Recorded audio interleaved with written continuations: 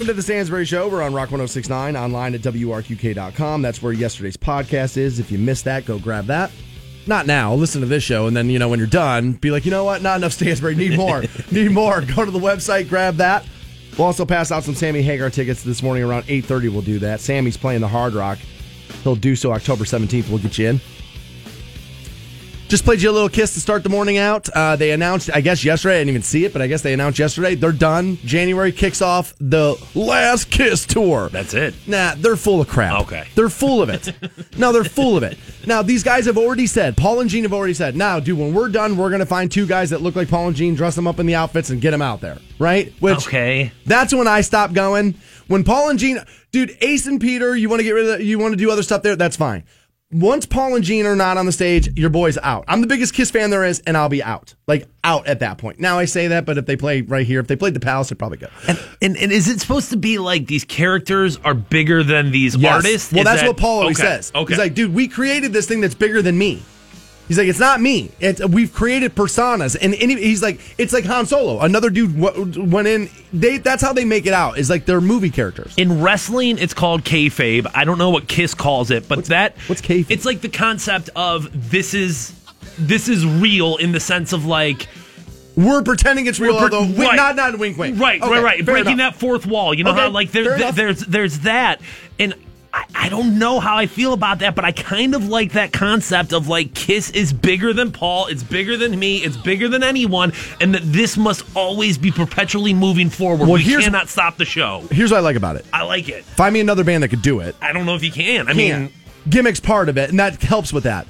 Also, I might be looking at it the wrong way. You put 4 25-year-olds out there, and they sound good, they look good, and the show gets real good again. Right. Now, I want to go. I'll go see this tour. Right, okay. They're my all-time favorite band. I'm going to go. If they're going to say they're going to pull it off the road, even though I got shirts from the last 3 farewell tours, but if they're going to pull it off the road, then I kind of want to be there. But here's my bitch, and this right here explains why radio stations play what they play. Because I'm pissed because they're not going to give me my tour.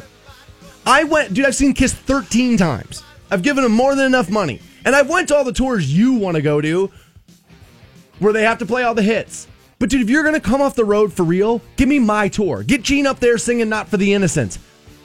Get Paul up there singing Tonight You Belong to Me. Give me my tour. I've been a fan for 40 years. Give me my goddamn tour. But they won't. They won't. It'll be the hit parade, and that's why. Why? Because you'll go then, which is why the radio station plays the songs it plays. It's why network sitcoms always set up, knock down, because then you'll watch it. Yeah, you can't ever program for one person. You know what I mean? You'd like to. Not one person, but a lot of Kiss diehards want the tour I want. And I thought maybe, dude, if you're going to be done and you're going to go away, make sure your diehards get something. Like, give me a show full of, like, not B-sides, but, like, yeah, a little bit of B-side and a little, like, anti-hit. Give me the songs that we think are hits that the public does not. Give me a few of those. You'll be lucky to get one of those. You know what I'm saying? Yeah, not like a lot. Not one show. You're never going to get, like, oh, hey, this is the real fan show. You might get, like, that one song where it's like, all right, hey, it's our last time out here. We'll play this. But you're going to get, it's going to be Hit Parade because that's... Like, when I went and saw them on, I think it was the Revenge Tour. Like, they opened that tour with Creatures of the Night. And I remember sitting there, like, as a diehard fan, like, oh my God, dude, that's cool. You guys haven't played that in forever. Like, so that was kind of cool. Yeah, we're actually playing Dr. Love a little later today when we talk about this again. We're actually doing that. Dude, I really do like the idea of new Kiss. I do. I know that's crazy, but... Bigger than the band, is what you're saying. Bigger than the band bigger than the artist, that Kiss has to continue Okay, let's into move the it new into era. your arena. Okay. New Hulk Hogan. You still like it? Maybe not. I mean, that's a character. Well, yeah, for sure. But, like, I guess if you put Ultimate Warrior, then it's going to be a little bit different because you're covering the face. I mean, if you're trying to kind of hiding it. Right, okay. If you're trying to call somebody something, yeah, I mean, certainly be okay with that concept. I mean, is there a ton of room for that to fail? Of course. And am I like, oh, it's a guaranteed success? No, not at all. But I think the idea is cool of, like, we go back out there, we still play some of these classic hits, we try to probably come out with new music, new albums, new stuff like that. I feel like that's a winning, or at least has potential to be a winning idea. All right, I have to shift gears here. Okay. Before our vacation, I had said, I just want a social media break. Okay. Just give me a break. Okay. So I deleted all the apps off the phone for that week. I slept great. I spent a bunch of time with the new girl. That was really fun. And I got like recharged. And already I'm back and now to being like really bummed out about the social media thing. And it's not the fact that people like kind of want to talk trash to me. That's fine. Right. But then this thing really did bother me yesterday. So Fantone and I are both a little charitable. Right. And I don't know, for some reason, I saw something on my Facebook page and it was like, all right, dude, donate some money. Like, it's been a little while since you've done something. Dude, donate some money. So I donated. It wasn't even very much. It was $25 to a charity we believe strongly in. Okay. Right? You and I believe very strongly. Akron Canton Regional Food Bank. That's who I gave my money to, right? We do an event with them every year. And so I gave them some money yesterday and I just wanted to feel good about who I was. So then I went shopping and I went to the store or whatever, and I'm pulling out of the Walmart up there on Tusk, and I see a guy, and I know what you're going to tell me. I'm not Fantone, but I know what other people are going to tell me. He's lying. The guy had a sign that said homeless veteran. He got me. I gave him a $10 bill. Right? I felt great. And so I just went online. I said, hey, man, donated somebody to a charity I believe strongly in. And I also gave a guy who was asking for change, I gave him a $10 bill. I felt great all day. You would too. Now, you know, Fantone, as being a charitable person, what's going to happen when you tell people that? A lot of them are going to feel attacked because, oh my God, I don't do stuff like that. He's attacking me. No, I'm not. No, I'm not. I'm talking to the people who might see what I did and go, oh, you know what? It's been a little while since I've done that too. Let's make sure we get that done. That's all I'm doing. I'm not attacking you. And if you feel attacked, that says more about you than it does about me. Whether you realize that or not, it really does. And then you saw this. You know, he's just going to go buy drugs. Okay. Maybe he is just going to go buy drugs. Let's say he just goes and buys drugs. Here's what I know. That dude who had to wake up yesterday and go sit outside of a big box store and beg and ask for things, his life's harder than mine. My life's easy. My life is super easy. That life is really, really hard. And if easing that pain by buying a bottle of Mad Dog or whatever the hell he's going to buy with it, then so be it. Here's the other thing about this, and I used this yesterday as an example. I overtip waitresses too. A lot of them are buying drugs with it. Nobody's talking about that. Nobody's talking about that. Don't be so judgmental. Like this woman said to me, she goes, I've seen enough intervention to know where that money goes. You mean to easing pain? And intervention screwed this country up because it makes you all think you're, you know, like addiction, like experts now, just like how people watch Bar Rescue and think they can save bars now. You're a joke. It's a reality show. That's entertainment. Don't come to me with intervention screwed this country up because now, oh my God. Yeah, it screwed it up. I don't understand this. Why do you, like, I can only surmise that if you are upset of somebody being charitable, it's because it's holding a mirror up to your face and you realize you're not doing it and you feel as if you're being called out even though that's not what I'm doing. Well, I think a lot of people feel that way about a lot of things in life. Anytime that you show yourself doing something virtuous, doing something decent, doing something good, and whether that's, you know, being charitable, being, you know, working towards your health, helping other people, doing things like that, you know, people are automatically going to come at you as if you are doing that in a self-serving fashion. I am a little. I wanted to feel good. Well, and I guess that's where the problem is for those people is that they feel I don't think that's where that problem is. I think that's what they're going to tell me their problem with me is, but I don't think that's real. I mean, but that's not, I mean, that is not a new concept. You know what I'm saying? That wasn't invented with Twitter. That wasn't invented with Facebook. No, it was not. You're right. The concept of doing good in the dark and doing good silently and not taking credit for things and being humble about things has existed, I mean, since biblical times. I'm stuck in the middle there because I do kind of like that, but our buddy Ricky, who started Rake, Random Acts of Kindness Everywhere, he'll tell you, dude, if I had that mentality, this would not be a movement. This would not be a nonprofit. Like, you got to tell people what you're doing. Otherwise, they're never going to be inspired to do it. He's like, Dan, you have an extreme amount of influence. You should absolutely be using that influence for good. And you know what? I was like, you know what? You're probably right. I probably should. Now, are both things kind of true there in the sense of are you doing things because you feel like that'll help serve others? Sure, but you're also doing things for the pat on the back. And I guess whichever one you want to focus on is probably what your attitude towards this is going to be. I personally feel like the world would probably be better served if more people were loud about the things that they did well in life, and not like in a braggadocious way, but in like a, hey, this is what I'm doing. This is, you know. In a similar fashion, I think online communities would be better if people talked about the things they love versus the things they hate. Yeah, I think as a whole, dude. That's what I'm saying. I love this TV show versus like, this sucks. Right. I mean, I hate The Big Bang Theory, but I don't spend all day bitching about it because it's like, okay, well, what do you like? That's what I'm talking about. What do you want to be a part of? Yes, that's exactly what I'm saying. Yeah, I mean, I can definitely agree to that. I just think that people are always going to look for the flaws in people, look for the wrong in situations. I mean, we do it on a regular basis, and if this was somebody being self-serving with something that you felt like you cared about, like, oh, you're just dealing with that veterans organization because you want to look good. You're just dealing with that homeless problem because you want to look good. People are going to have a problem with that. It's just inevitable. But only you can make that decision of, are you being sincere about it or not? There's no wrong reason to do the right thing. So because if you want to feel good, that guy still got that $10. I didn't have to do that. Dude, I'm not rich either. You know what I mean? So, like, I don't have to do that. So, if I just wanted to do the right thing, and yeah, it makes you feel, I can't be blamed for the fact that first of all, let's say this. I don't think everybody can do the right thing and feel good about it. I don't think that it changes how everybody feels inside. I feel like it changes probably quality people of when you do something well, you feel good about it. I don't know if like a Satanist, I'm just using terms. Don't get, up and down on me on stuff. But like, you see what I'm saying? I don't know if like a lesser quality person walks away with that. But would they have done that from the beginning? I'm saying maybe if you're kind of like forced into it. Well, yeah, anytime you have forced charity, everything's going to feel nothing's going to feel sincere at that point. As far as the concept of like spreading things goes, I will agree with you 100%, and you bring up random acts of kindness everywhere, where it's like, if you didn't do these things loudly, nobody's going to pay attention, and like Jesus wasn't quiet, bro. But was Jesus not quiet, or were his disciples loud? You know what I mean? And well, I don't know. I wasn't there. I think that's where people are going to say it. It wasn't Ask Jesus. TMZ. I'm sure the cameras were out. It wasn't Jesus telling you that he did all these things. It was his disciples telling you that he was doing all these things. And that's the fundamental difference. Well, I don't have any of those. I guess, dude, if people want to start following me around and be like, dude, Stansbury's doing awesome stuff. Do you know what? You grab a trumpet, follow me around, give me some theme music, and announce when I'm doing cool stuff. Here's the thing. You're going to work about 2 days a year. That's it. It's the easiest job of all time. It's just, I knew it when I posted it.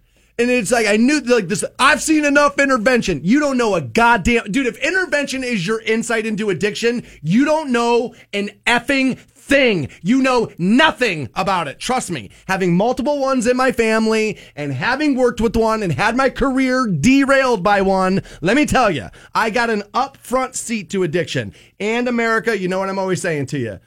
You're a little heavy looking down your nose at people who do drugs. Put that sugar spoon down, bro, and then you can talk to me about the heroin spoons. Until then, keep your mouth shut about addicts. More Stansbury Show right around the corner. You hang on. The Stansbury Show. We may not be a global epidemic yet. On iHeartRadio. This is a dream come. 069. Welcome back to the Stansbury Show. We're on Rock 106.9. Online for WRQK.com. Opened the show talking to you about the story yesterday where I donated some money, a couple of different causes. One to a credible organization that we work very closely with here at Rock 106.9, the Akron Canton Regional Food Bank. We do an event with them every year. We're getting close enough to that being the thing. It's starting to be top of mind. I donated some of my time there during my vacation. Went there and did some things. So it's been top of mind. Something came across my Facebook page, so I donated some money. Then yesterday I went to Walmart, was pulling out of the store. I realized I had a pocket full of money. I don't really need it. And a guy was standing there with a sign that said homeless veteran. Now, if he's lying about being a veteran, that's obviously, I don't know, people are like, they lie about that. Okay, well, maybe. But that's between him and God, or him and whoever. It's not between he and I. I'm also not going to be judgmental what he's going to do with the $10 I just gave him. It's no longer my $10. I gave it to him. It's his. So you do he doesn't get to tell me what I do with my $10. I don't get to tell him what he does with his. And people are asking me this. This is always going to be one of the follow-ups. Well, if you keep giving people everything, they're not going to go work for it for themselves. This is like the welfare thing applied, across to people for change. Now, socially, as far as like economic programs go, I do worry about that, about making people too weak and willing to take things versus go out there. But we're talking about a 70-year-old guy who fought in a war. Like, who's putting him to work? Dude, America throws people out of the office when you're 60. We just do. So what's he going to do? Are you going to hire him? Then give him a job. Then do that. But if we're not going to do that, that's not the way society works. And you know what? The same people who have Save the Troops bumper stickers on their car are the same people who are going to be like, addict, and step over people. Did you have any idea the percentage of people who are homeless in this country who have served this country? I think those numbers would blow people away.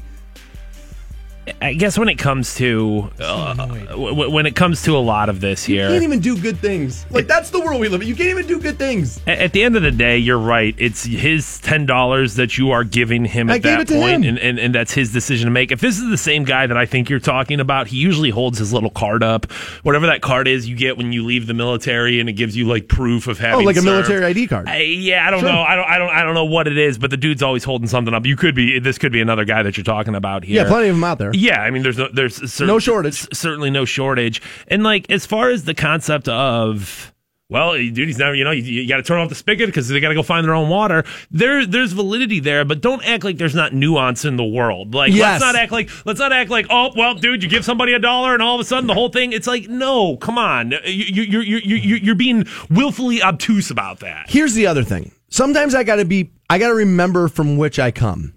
And this is twofold. A, I'm the son of a minister, so dude, you are just who you come from, right? So there's going to be a little bit of that in me. For sure there is. On top of that, I needed a ride from a friend to come down to this job interview because of how screwed up my life was. Because of some of the bad decisions I make. And dude, unfortunately in life, if you make a couple of bad decisions, some people are never going to be able to get back up after that. Now, and some people, let's be honest about this. Some people start dude, in a position in life where they got no shot. And I mean no shot. If you're born to parents who don't love you or don't care about you or, you know what I mean, or are too poor to raise you, like, dude, some people are just behind the 8 ball so far that pulling yourself up by your bootstraps isn't going to work hard enough or it isn't going to be enough to get it done. Now, if your neighbor's just being lazy and laying on the couch watching reruns all day and isn't applying for jobs, that's a pull yourself up by the bootstrap situation. Yeah, I mean, once again, there's nuance in life here. And I don't think there's any one thing that more than hard work, I don't think there's any one thing that contributes to the success in your life. I will 100% sign off on that, but I'm not also going to get into this mindset of like, well, all poor people just don't work hard, because I know poor people who work themselves to death, dude, who have worked hard their entire lives and still haven't been able to get ahead. He's talking about himself right now. So when it comes down to it, like you have to make room for common sense there. And I think what this woman's doing, while yes, you do have a point of like, well, you give somebody $1, and they're never gonna go work in a job in their entire life. Come on. Isn't there also maybe now some people are going to be guilty of that for sure? Okay, not up to me to judge those people. That's not up to me. Sometimes I will, but that's not up to me to do that. But isn't there also an argument that maybe if you lend somebody a little bit of a helping hand, it's maybe that last little push that they need? This is what I love about people. You'll share a meme to make people think you're nice, but you won't go do the thing. No, let's share memes. Walk a mile in their footsteps. That's the same kind of woman who's going to share a meme talking about being nice. I go then do it, and, well, he's just a drug addict, just going to spend the money on booze. Here's what I'm going to tell you, dude. Like, have you ever had your life so miserable you feel like you need to kill the pain with drugs? Have you? My guess is no. You're probably just a couple of glasses with wine on Friday night. Girls' night. But if your life's ever been, like, down in the dumps bad, let me just tell you. Dude, a little bit of drugs to get through that day, honestly, that's easing pain.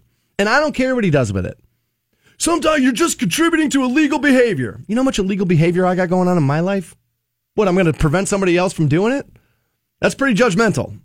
It's pretty judgmental. Yeah, I was going to say, I've got to use drugs to get through my day-to-day life. It's the easiest life in the world, dude. I do nothing all day. By the way, he's just going to go buy this with it. Shut up, bitch, and take your Xanax. Just keep swallowing them Xanax and driving down Tusk. Just keep doing it. You're using drugs to get through your day, too. Quit judging people. Quit doing it. Believe me, I know. You know what? I'm not going to say that because I love judging people. It's fun as hell, dude. Let's be honest. It is. It's fun as hell, dude. But at the end of the day, just try to be decent. Or not even that. That's what I want. You know what? You don't be decent. I'll do it. But then don't just talk trash to me for doing it. Like, I tell Ricky this all the time, the founder of Rake. Like, dude, that's the thing I marvel at that guy, is that he's able to do this every day and deal with people like that, and he still stays positive about it. Like, I'll be honest, you're able to kind of knock me off and be like, you know what, fine. If this is no good deed and all that, fine. And you can beat me down like that. Ricky just keeps coming after it. But again, We are addicted to Xanax and ice cream sandwiches in this country, looking down our nose at people who are drinking Mad Dog. Like, you have got to get off your goddamn high horse. Your life is... You know what? No, I'm not doing it. I'm not doing it. As I'm doing it. No, I'm not going to do it. I just spent 10 minutes doing it. I'm not doing it anymore. Yeah, I don't know what I'm doing either. Nathan Zegura suspended 8 games. Dude, when I read this story, I couldn't believe it. That's next on Rock 106.9. The Stansberry Show. Rock 106.9. Welcome back to the Stansberry Show. We're on Rock 106.9, online for you at WRQK.com. Browns in action tonight. First Energy Stadium. Sam Darnold and the Jets come to town. And this will be good, right? Because then we'll have an up-close view at the quarterback we almost had. We'll be able to see it. Man, look at that future Hall of Famer we could have had. Are you really calling Sam Darnold a future Hall of Famer? I have no idea. Okay, because you keep going to this A+, and I'm like, dude, I don't know yet. I think, dude, Sam's going to be an A. For sure he will. I mean, I'm not saying, like, no, could never happen. I'm just saying I don't know. Guys played 2 games of football so far. Yeah, I mean, I don't want to get carried away. So I'll just put him in the Hall of Fame. That's what I'm going to do. I'm going to put him in the Hall of Fame. Let's not get carried away. I'm not giving him, like, the Hall of Fame insurance. Okay. Those guys are boy convoy, and I didn't give him that. He just gets a bust. That's it. Sam Darnold, the first one to get the Hall of Fame benefits. That's what's going to happen. Yeah, before he even retires. I'm giving Sam his benefits now. That's what I'm doing. Yeah, give them to him. I don't know. He might throw 6 picks tonight. Who knows? It's possible. It is possible. For sure, our defense is pretty good. I think you lose tonight. Isn't Jarvis Landry now hurt? I heard he's not playing. I have not heard that. I heard he was hurt yesterday. I don't know for sure. That. We'll check that before the end of the program and make sure you're aware. Fantone's going to look right now, I suppose. Somebody hit me up yesterday and said, yo, dude, Jarvis Landry now hurt. So I don't know what that means. Questionable for practice, yes, or did not practice yesterday, questionable today. He's not ruled out. My guess is if he's able to go, they're probably going to send him out there and have him play.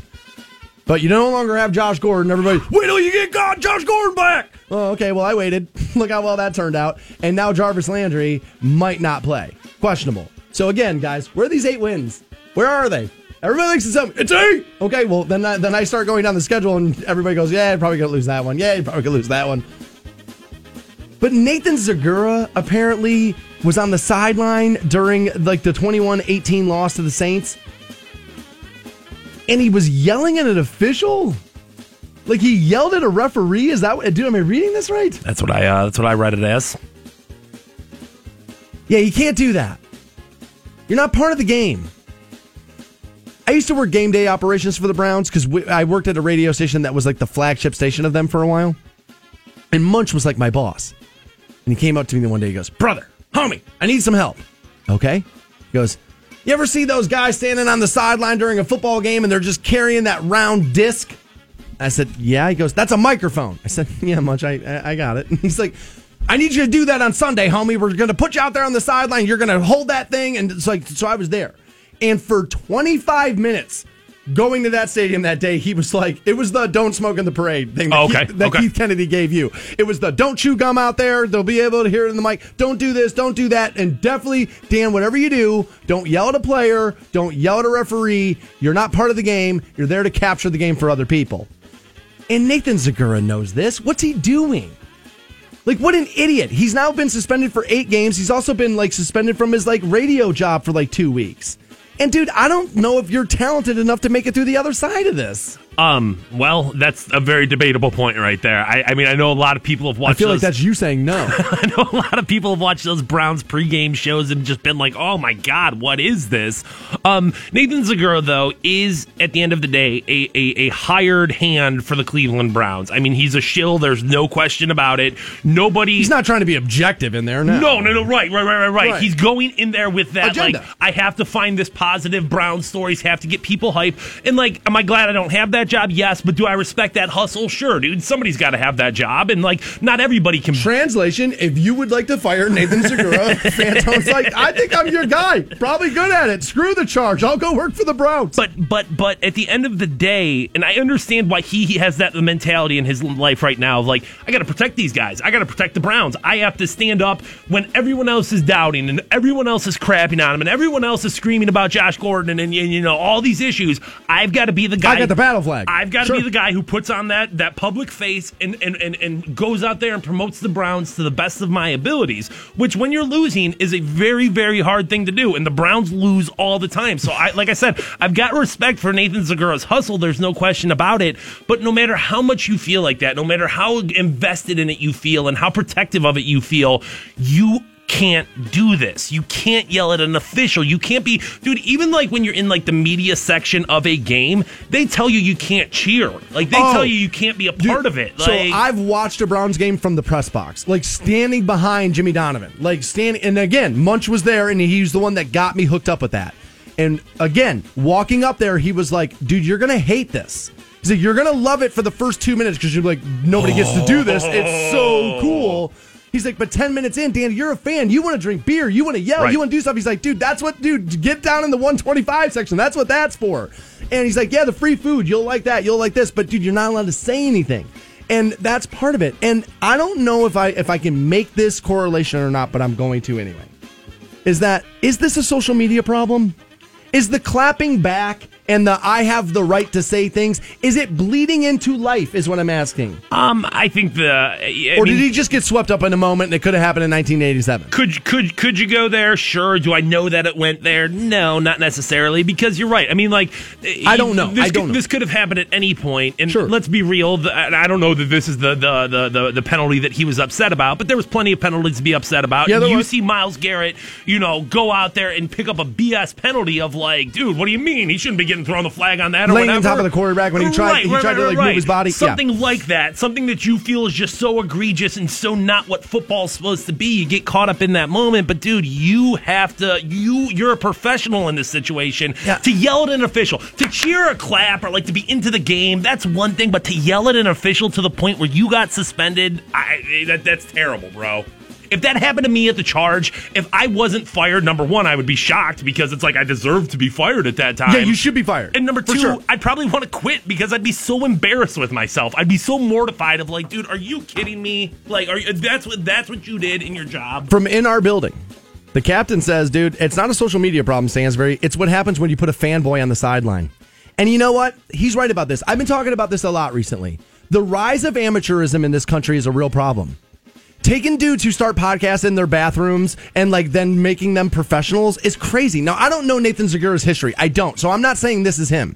But we are starting to see this in other areas where the rise of amateurs and then they get treated as if professionals. And then it turns out what? You don't know how to be a professional because you aren't one. I have zero clue about the guy's credibility or anything like that. I have no idea. He could be a 25-year media vet. I have no idea. Don't care enough about the Nathan Zegura to even look. I mean, I just don't know if the dude's a true to the heart fanboy or is this just once again like, dude, that's what you're paid to be. You know what I mean? Like, he is paid to be a fanboy. So, is that a job to him? Obviously not. If it got that much personal that he's going to start yelling at officials in the middle of a football game, and I'm sure he feels like one of the boys sometimes. You know what I'm saying? Like, a little too close to it. He knows those guys. I'm sure they all know him. So, a good buddy of mine has a job very similar like this for another team in Cleveland, Andre Knott.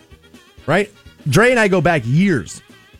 And dude, they do all kind of stuff to that guy, but he's not there yelling at the third base coach. Right. Like, because Andre is a professional.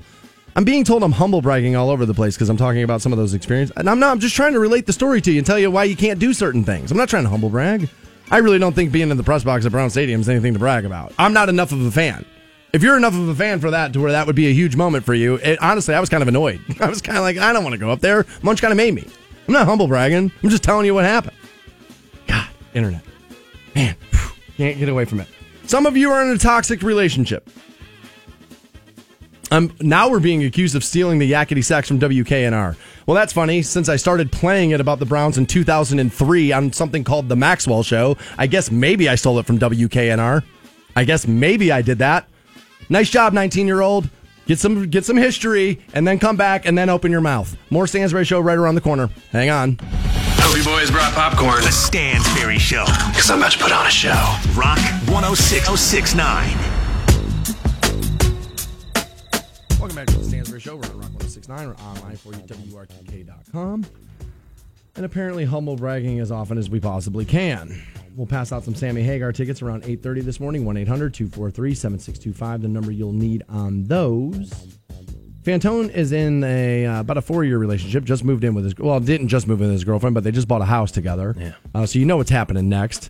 Probably maybe a puppy, ring, kid. It's kind of how that goes. They got cats, so probably no puppy. Puppy last on the list, dude. Last. Until I have kids where I have to like take care of them, I don't want a dog because that's just more of a commitment, dude. Cats are great. You don't have to take care of them at all. You can leave them for forever, dude. They'll be fine. All right. Puppy at the end of the list, though. Yeah, you do things backwards, whatever. And I'm entering into something somewhat newer, and it's going really, really well. And I didn't read this until this morning, but I was actually thinking about this very thing last night on my back patio as we were having drinks. And I was thinking to myself about some of the relationships that I have been in since taking this job. I had one, it feels even weird to call it a relationship, but very toxic situation while the run of this show had been on. And when it dissolved, my mood changed, my body changed, everything changed. And for about a year and a half, my confidence was just rocked, everything. It just honestly, it took me all the way back down to square zero. It was bad. The dark days of the Stansberry show, right? For sure. There. Okay. For sure. And I was talking about this with, and again, I don't want to really be using her name, but I was talking about this with her last night about how I can already tell that some of the problems I had in that situation will never arise in this one because you're just a different person. And some of you may be feeling as if you're in a toxic relationship. And if you feel like you are, you probably are. Are you at the point where you guys are talking about past relationships? Oh, yeah. Okay. Dude, her and I have this thing where we say it to each other all the time. We're skipping chapters. Like, we're moving pretty quick. Yeah, that feels like, because even, in my relationship, I think we moved quick. That was still something you gotta give some time to before we're ready to, like, really trade the war stories of exes. Well, it was a little bit of her friends were like, oh my God, that's who you're going to go out with? Okay. Do you know this? Okay. And do you know this? And he talks about this. And like, I've been dodging a lot of that kind of stuff, right? Okay. And I've been dealing with that kind of stuff. But I feel as if I've already seen something. Not that there's not going to be problems with her too. Trust me. I mean, welcome to the opposite sex. Welcome to everyone. Welcome to everybody. There's a bunch of drama coming. Okay. But I don't believe toxic things are necessarily right around the corner. Okay. And some of you may be in a toxic relationship, and we have some ways here you can figure out whether or not you are or not. And these are pretty basic, but I always think things are basic, and then Fantone always tells me, yeah, dude, but you're probably a little bit more in tune to stuff than some other people, and so maybe these aren't so much. They say if your parents hate your partner, that's something you should look at. Now, I know it's standard to be like, nobody's good enough for my daughter. So, like, there's that, right? And nobody is good enough for your daughter. There is something to be said for that. But if there's a hate issue going on, my guess is most of you were born to parents who want the best for you. I know there's some bad parents out there. Mm-hmm. Some of you are bad parents listening right now. And I know some of you were raised by bad parents. I'm guessing that by and large, most of you were born to parents who want the best for you. I think you could probably take parents out of this and put inner circle in, and then it would really make sense. Ring true to you. Where there's definitely some times where, your crew, your people, the people that you use as like your confidants are going to be wrong about stuff, and maybe this is one of those situations. But if you've got your mom, your best friend, and your cousin all telling you like, yo, this dude's bad news or this chick is trouble every time we deal with this as problems, you need to take that as into consideration. Well, sometimes you need somebody on the outside because you're smitten. Somebody right. on the outside's got to like look at you and be like, are you not paying attention to this? Like, do you not see this? You're absolutely right about that. Another way you can tell whether or not you're in a toxic relationship is your partner willing to compromise? If they're not, things are bad. And this has historically been my problem. Well, I always say this in here. I do what I want. I come and go as I please. Spend my money the way I want. I've lived I don't need a bachelor party. My entire life's been a bachelor party. That's the way I've always lived. And I don't compromise very well. And I'm starting to do it. And it's hard. Like when you go from doing whatever it is you want, whenever you want, to like, okay, well, I guess I got to not do that. And all right, well, we'll compromise this. We'll do that. It's hard, but I'm willing to do it.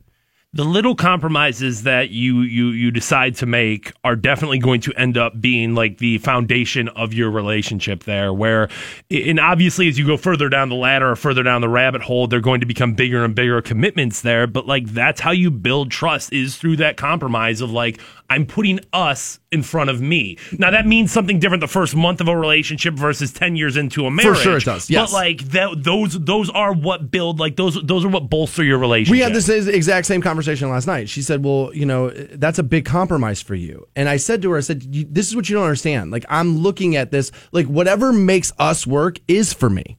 Okay. Like if you're happy and we're going to be able to make this work out, that's for me too. This is me. Me compromising is me being selfish. I want you to, in order for me to be as happy as I can be. That is where some relationships fall apart or have run into issues, is that when you come with the concept of us, you really mean them. You know what I mean? And you forget about your own happiness. And it's like, well, happy wife, happy life, or is it more so happy spouse, happy house? Where it's like, we all need to be in this and gaining something out of this as opposed to me just serving you. If you feel like you're being bullied, that's toxic. And I would agree with that. That's absolutely toxic. Nobody should be bullied in a relationship. That's your partnership. You're taking on life together. Like, you should not be bullied by the other one. Now, there's going to be a level of like... There's a dominant person in the relationship, but that's not... You don't have to bully somebody. And I mean, there's going to be joking. There's going to be like, you should be able to give each other a hard time and be able to do things that other people necessarily can't. But yeah, bullying's obviously out of bounds. Bullying is not a good one. This would be big for me, and I would not be able to be with somebody like this. And this was one of the reasons why that toxic relationship I was in broke up. If you feel like you cannot open up to them. I'm an over-communicator. Obviously, with what I do, again, her and I had this conversation last night. She didn't know my whole story. Like, she didn't know the whole story of, you know what I mean? And so I kind of gave her the whole story, and I said, everybody knows all my dark secrets. I don't, you know what I mean? Like, I've told them all on the air. So, like, I don't feel like I can't not talk about what's going on. Like, I have to do it. And so I'm an over communicator. So if I was going to be with somebody who isn't going to like be that for me, be a sounding board for me, or like if I can't talk about what's going on with me, I would go crazy in that. I think we were talking about something that had to do with jobs the other day, but we made the point of like, whether you care or not, if somebody, your partner, is trying to communicate something with you, you have to treat it as important. Like, whether it's something that you think is important or not. I don't care about Karen at work. I don't care about the politics, but she does. And yeah, there's going to have to be, when you have that communication, it has to be sincere on both ends. Because at some point you're going to want her to care about something you're talking about, and she doesn't care about tuning engines, but she's going to pretend she does so she can get along with you. So yeah, every once in a while you're going to have to do that. Here's a big one. And this person was totally guilty of this with me, and it's why we were never able to make things work. She used sex as manipulation. She totally did. Like, anytime it was like I was angry about something and I was right about it, all of a sudden clothes just started coming off. And next thing I know, we were just having sex. And I was like, oh, I know what this is. I'm right. And you didn't want to have the argument because I'm right, and you're going to have to tell me I'm right. So instead, here's what we'll do. We'll give him sex. And sure enough, it worked. Worked for a little while, and then I started to wake up and I was like, dude, this is the only time we have sex is when you want to get out of things. Yeah, whether you're using that as reward or as like whether you're using it as the carrot or the stick, or as either one. It's not good. I'm not going to have sex with you if you keep doing that. I mean, yeah, that's negative behavior, no question. For sure it is. They simply don't respect you, and that's toxic. And I had this conversation last night. How can you love somebody you don't respect? The short answer is, you can't. Yeah. You can't. It's impossible. Those two things have to go. Dude, it's like railroad tracks. There's one on each side because that's how the train stays on it. Love and respect are railroad tracks, bro. You need them both. Yeah, I mean, if you think you're in love with somebody but you don't respect them, you're using them. You're in lust. You're right. They're offering you something, and whether that's cleaning your house or taking care of your kids or sex, whatever they're offering you, that's what you love, not that person. Here's another way you can tell the person you're with is toxic. If they're not encouraging you to grow as a person. And again, I hate people like that. If you feel intimidated about the fact that the person you're with has ambition, or that they want to better themselves, or maybe they want to do this, really what that is it has nothing to do with them. You feel like they're holding a mirror up to you, and you feel less than because you're not doing that stuff. And in reality, what I would tell you to do is, instead of getting pissed about it, maybe go, oh my God, I got this great influence in my life. Maybe I could learn a couple of things here. Maybe I'll start doing things. Maybe I'll do that. But again, if somebody wasn't going to be there behind me and pushing me and helping me, then I can be this version of me by myself. I don't need you for that. But let's figure out how to be better. Let's figure out how to do that. So if they're not supporting you in what you do for a living or what your hobbies are, you gotta let them go, dude, because they're not the right person for you. And the number one sign that you're in a toxic relationship, and this one's easy. And if you got this going on, honestly, you should run. And I don't care what your situation is. You don't understand. I got kids. I don't care. Your kids are watching you be miserable, dude, and you're setting a bad example. If your partner decides what you can and cannot do, that's toxic. Now, I'll give you an example from my life. You've played golf 5 times this week. Like, can we just go to dinner? Fine. That's not deciding what I can and cannot do. That's bringing me back down to a little bit of reality. Telling me you can never play golf ever again is telling me what I can and cannot do. Yeah, and there's a difference between like consulting me of like, hey, I'm buying a new car. This is going to change our financial outlook for the next 5 years. And hey, let's talk about this, as opposed to like asking permission or like granting permission of like, okay, now you can do this. So like a discussion, yes. Yeah. Permission, no, is exactly how I would want to wrap that up. There's actually a husband that I think was maybe trying to do the right thing, but now he's been, I don't know, they're mad at him and they're charging him with a crime for how he was just walking with his wife, and now he's in a slew of trouble. We'll give you that next on Rock 106.9. The Stansberry Show. All right, I like it. I like it a lot. Rock 106.9. Rock 106.9. Welcome back to the Stansberry Show. We're on Rock 106.9. Online for you, WRQK.com, and sending you to see Sammy Hagar coming up around 8:30. He's playing the Hard Rock in October, the 17th there, and we'll get you hooked up. So, out of Pennsylvania now, where a Maryland man apparently was at some like fair. He was at the Pennsylvania Fair. And he's now facing assault charges. And he was just walking with his wife. But police say Walter Wolford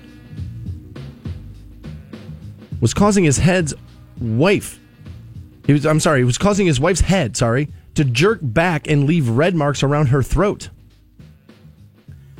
Because Walter had been walking his wife around the Pennsylvania Fair on a leash.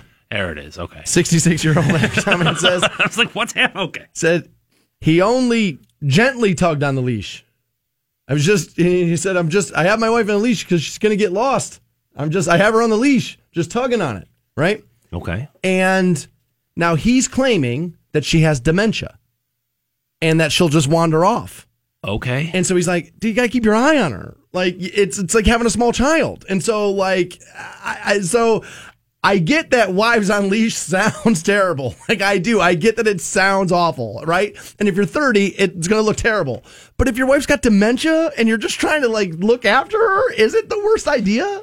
I mean, it's the buddy system, right? That's what he's doing. He's got the buddy system. I mean, I guess when I first heard about this story, I automatically went to like, well, this has got to be some weird sex thing. That's the obvious. I remember, I mean, this must have been 15, 20 years ago. I was waiting tables somewhere and these two people would come in all the time together and he had her on a leash. And like, it was just the way that they did things. Like, and it was strange and we all kind of talked about it. We were all like, oh my God, dude, is that really what's happening right here?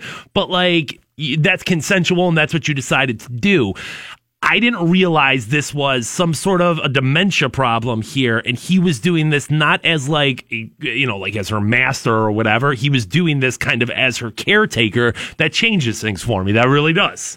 Again, if you just hear something, man walks wife around the fair by leash, you're going to go, awful. Oh, jeez. But once you throw in, well, she's got dementia, man, she might take off. And then it's like, well, then he's looking after her. Well, I guess at that point, if that's the case, is it, as her caregiver, is it irresponsible of you if you can't keep track of her without a leash? Should you just stay home?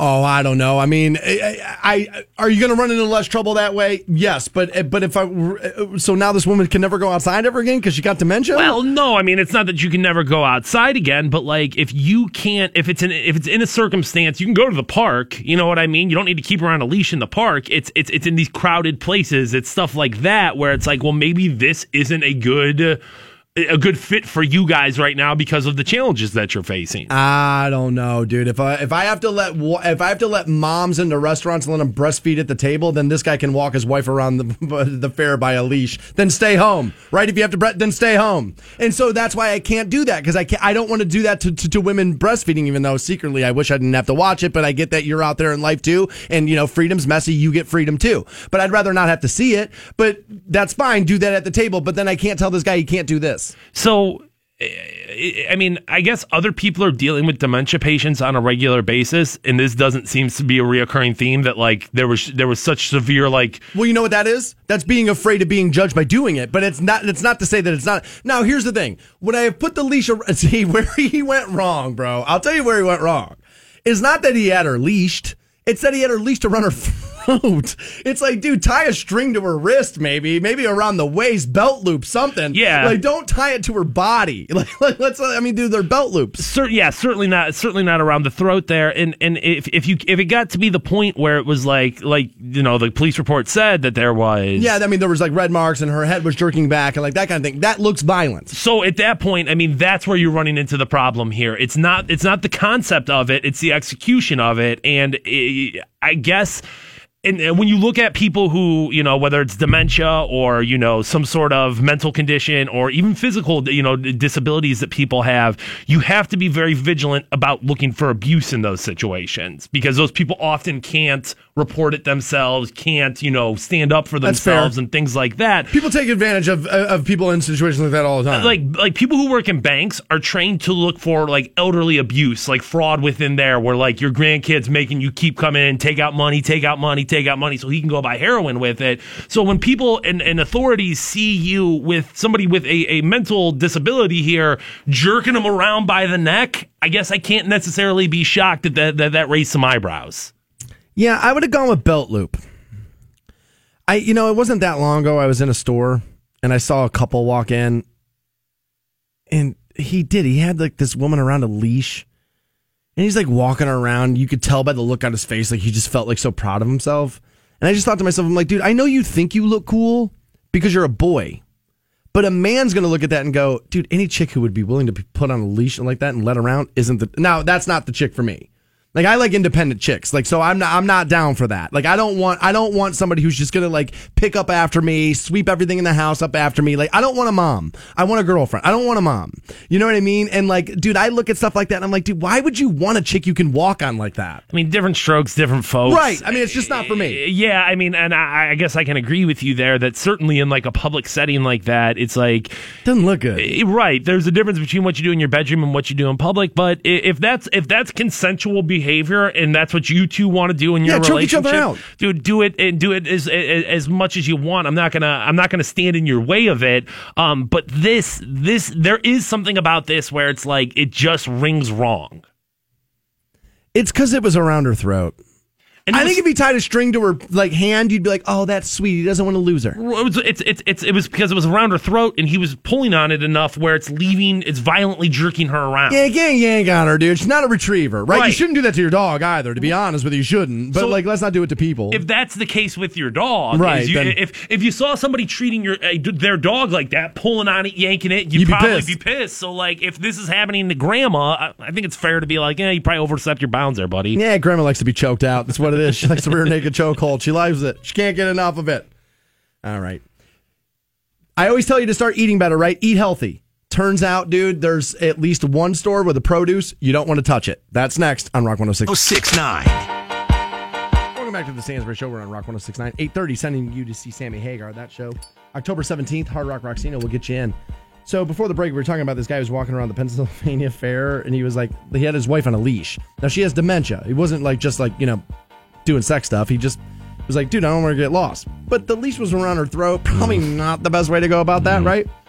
Which I find interesting because he was charged. Now it's because, again, she has dementia. I guess if they stopped a couple and the woman was like, no, I put this on willingly. We're doing this because I like it. Like, right. You probably, don't get in trouble there, right? So Fantone goes, we're in this commercial break. I got people who are in the building. They got kids. Because we were talking about, people will leash their kids. And so you went down the hallway and asked a couple of guys who have kids in the building what they do there, and I found this to be a little interesting. The high-powered morning show down the hallway, Keith and Tony on WKDD, both children, both fathers, have kids that age or recently were that age. I just asked them, I'm like, guys, where do you stand on the leashes on the kids? And Captain Tony was kind of in step with what I think, that, like, if you're doing it at the grocery store, you're just kind of like a lazy parent. You should probably be keeping a better eye on your kids, teaching them to act right. But doing it at, like, Disney World, he can see that. He's like, I've never done it. He's like, but I understand you're in a situation like that where there's mass chaos going on. There's people everywhere. And again, I believe those leashes is what, a Velcro thing around your wrist and like, you know what I mean? Like, so it's not like you're not like choking your kid out. Or like it's a little like a monkey book bag and the tail's really long and you can hold the tail and then, you know what I mean? I've never seen those. So it's not, it's not like a leash in the sense of like you've got, like on a pit bull. Like it's not like you got like a choker on the kid kid or whatever. But Keith Kennedy, 98.1 Zone right there. He went to full throttle. If you put a leash on your kid, you're an a-hole. Like an a-hole. And I said, dude, an a-hole? Well, and he's like, yeah, you're an a-hole. And I'm like, wow. Well, he's a judgmental bastard. He is a judgmental bastard, dude. That no Keith question. Kennedy is. He is. He's a judgmental one, that one. All right, I'll be honest with you. It doesn't look good. Leashing your kids does not look good. No. Now, I was a runner. You had to keep your eyes on me at all times. As a matter of fact, you had to watch me in the house. I would just run out the front door and just like take off. Right. Like, so my parents were constantly like, Jesus, where'd he go? Right. Now you can't get me to go anywhere. Ironically, can't get me to go anywhere. Run, that's for right, sure. And you'll never get me running for sure. And, so, like, I worry about parents like that because it's like, well, dude, like, kids are, they have a mind of their own. Like, because I think sometimes we demonize parents in this country really easily versus, like, dude, what would you be doing in that moment? Oh, yeah. The concept of sympathy or the concept of, like, accidents have flown out the window. Where we talked about this story recently where a couple in Canton, their kid fell out a window and everybody immediately went Made it sound like he threw him out the window. You are the worst person on the face of the planet. You should be dead. And Eric Clapton's kid falls out a window 30 years ago, writes a song about it, and we're all like, oh my gosh, tears in heaven, that's so sad. And it was sad. But sure, kid falling out of a window, sad. Kids do have their own minds, especially at that point, because like you can look at your 16-year-old and say, yo, you know right from wrong, you know you made an immoral decision when you decided to drink and drive, and you can point at them and say that. You can't say that to a 4-year-old, like you know. We looked this up once, I believe, on the show. You looked this up once. The amount of kids that go missing a day at Disney World. Wasn't it? It was astronomical. Mind-boggling, yeah. Like, I remember the number being like, now a lot of them end up being found at the end of the day, so it's not like they're gone forever. But I remember you looked this number up. He's going to try and find it right here. But I remember that number you gave me that day blew me away of the amount of kids who go missing at a park like that. So maybe what the answer to Keith Kennedy is, yeah, I may be an a-hole, but I'm an a-hole who goes home with my kid. Right? Like, I got my kid. I got my kid. There is a little bit of that. And like I said, and I think I agree with what Tony said here, is that, like, you can't use that as your day-to-day, this is how we run the operation. No, through Walmart, you're just lazy. Right, because at that point, you're just allowing your kid to act however they want, and hopefully this thing will be the tether that keeps them in line. But when you're in a situation where it's like, dude, if you're taking your kid through a major metropolitan area, if you're going to New York City, hell yeah, my kid's on a leash, right? I mean, like, how could that be an irresponsible decision? I like how you talk about it like it's paste picante sauce. New York City! New York City! But yeah, you're right. My brother talks about this all the time because he has a kid and I don't. And, he's like, Dan, people think that you're being mean. It's not. You're just taking care of this thing. He's like, Dan, if that kid dies, I go to jail. He's like, so yes, I'm going to be adamant about the stuff that I'm doing to make sure she comes home alive every day. I will admit, leashing your kids does not look good, and I want to judge it as a single person with no kids. But dude, they have a mind of their own, dude. They're little monsters. They just do what they want. They just do what they want, man. And so, you may be an a-hole, but you're an a-hole that knows where your kid is. Yeah, if you're dealing with either a child, an elderly person with dementia, or something like that, I can't come down on you too hard for being like, I want to make sure that this person is taken care of in public places. Oh, dude, our good buddy Dan Barker listens all the time. Good dude. He's got a kid. And he says what he and his wife do is they put a tile GPS thing in the kid's pocket when they go to like the fair and stuff like that. I guess there are these two things now. I don't know about tile. I don't know how it works. I don't know what happens. What that's designed for is you put it on your keys, and then that way you can say to your phone, like, yo, where are my keys? And it'll show you, like, all right, like, you're getting closer, I believe. Hey, Tile Corporation, make golf balls, would you? The thing, that sounds good, but for that 15 minutes that you don't have your kid, that tile is going to be of very little comfort. You know what I mean? Like, oh, well, don't worry. He's got a tile. We're going to find it. We're going to find it until you find him with, John Wayne Gacy or whatever. I'm too much of a kid to put a kid on a leash, though. Because I'd be walking through the fair and be like, honey, watch this. For sure I would. Kid just dragging him on the ground. You know what I mean? You dropped the elephant here. I guess I get to have it. Yeah, for sure. I'd be yanking that little kid everywhere I went. My anger issues are too out of control for me to have a kid on a leash. I can't be going with that. All right. The internet went crazy on a vegan the other day. And they're kind of right. And that's next on Rock 106.9. The Stansberry Show, Canton's rock station. Rock 106. Football season is here, and Bell Stores Marathon has all your game day needs. You'll be the MVP for keeping your family and your vehicle game ready. Make Bell Stores an essential part of your game day ritual and get everything you need for a victory in one stop. Bell Stores, keeping your team on full. It's 9. Welcome back to the Stansbury Show. We're on Rock 106.9. Multiple people reaching out to me. Brandon's like, dude, Dr. Love, nobody ever plays that. Thanks for that. Jill just reached out. She's like, thanks for playing Kiss. My 14-month-old is rocking out in the car. There you go. Well, there you go. Yeah, Kiss announced their farewell tour last night when I was busy. I didn't even hear about it until this morning. Now, this is the third one they've done.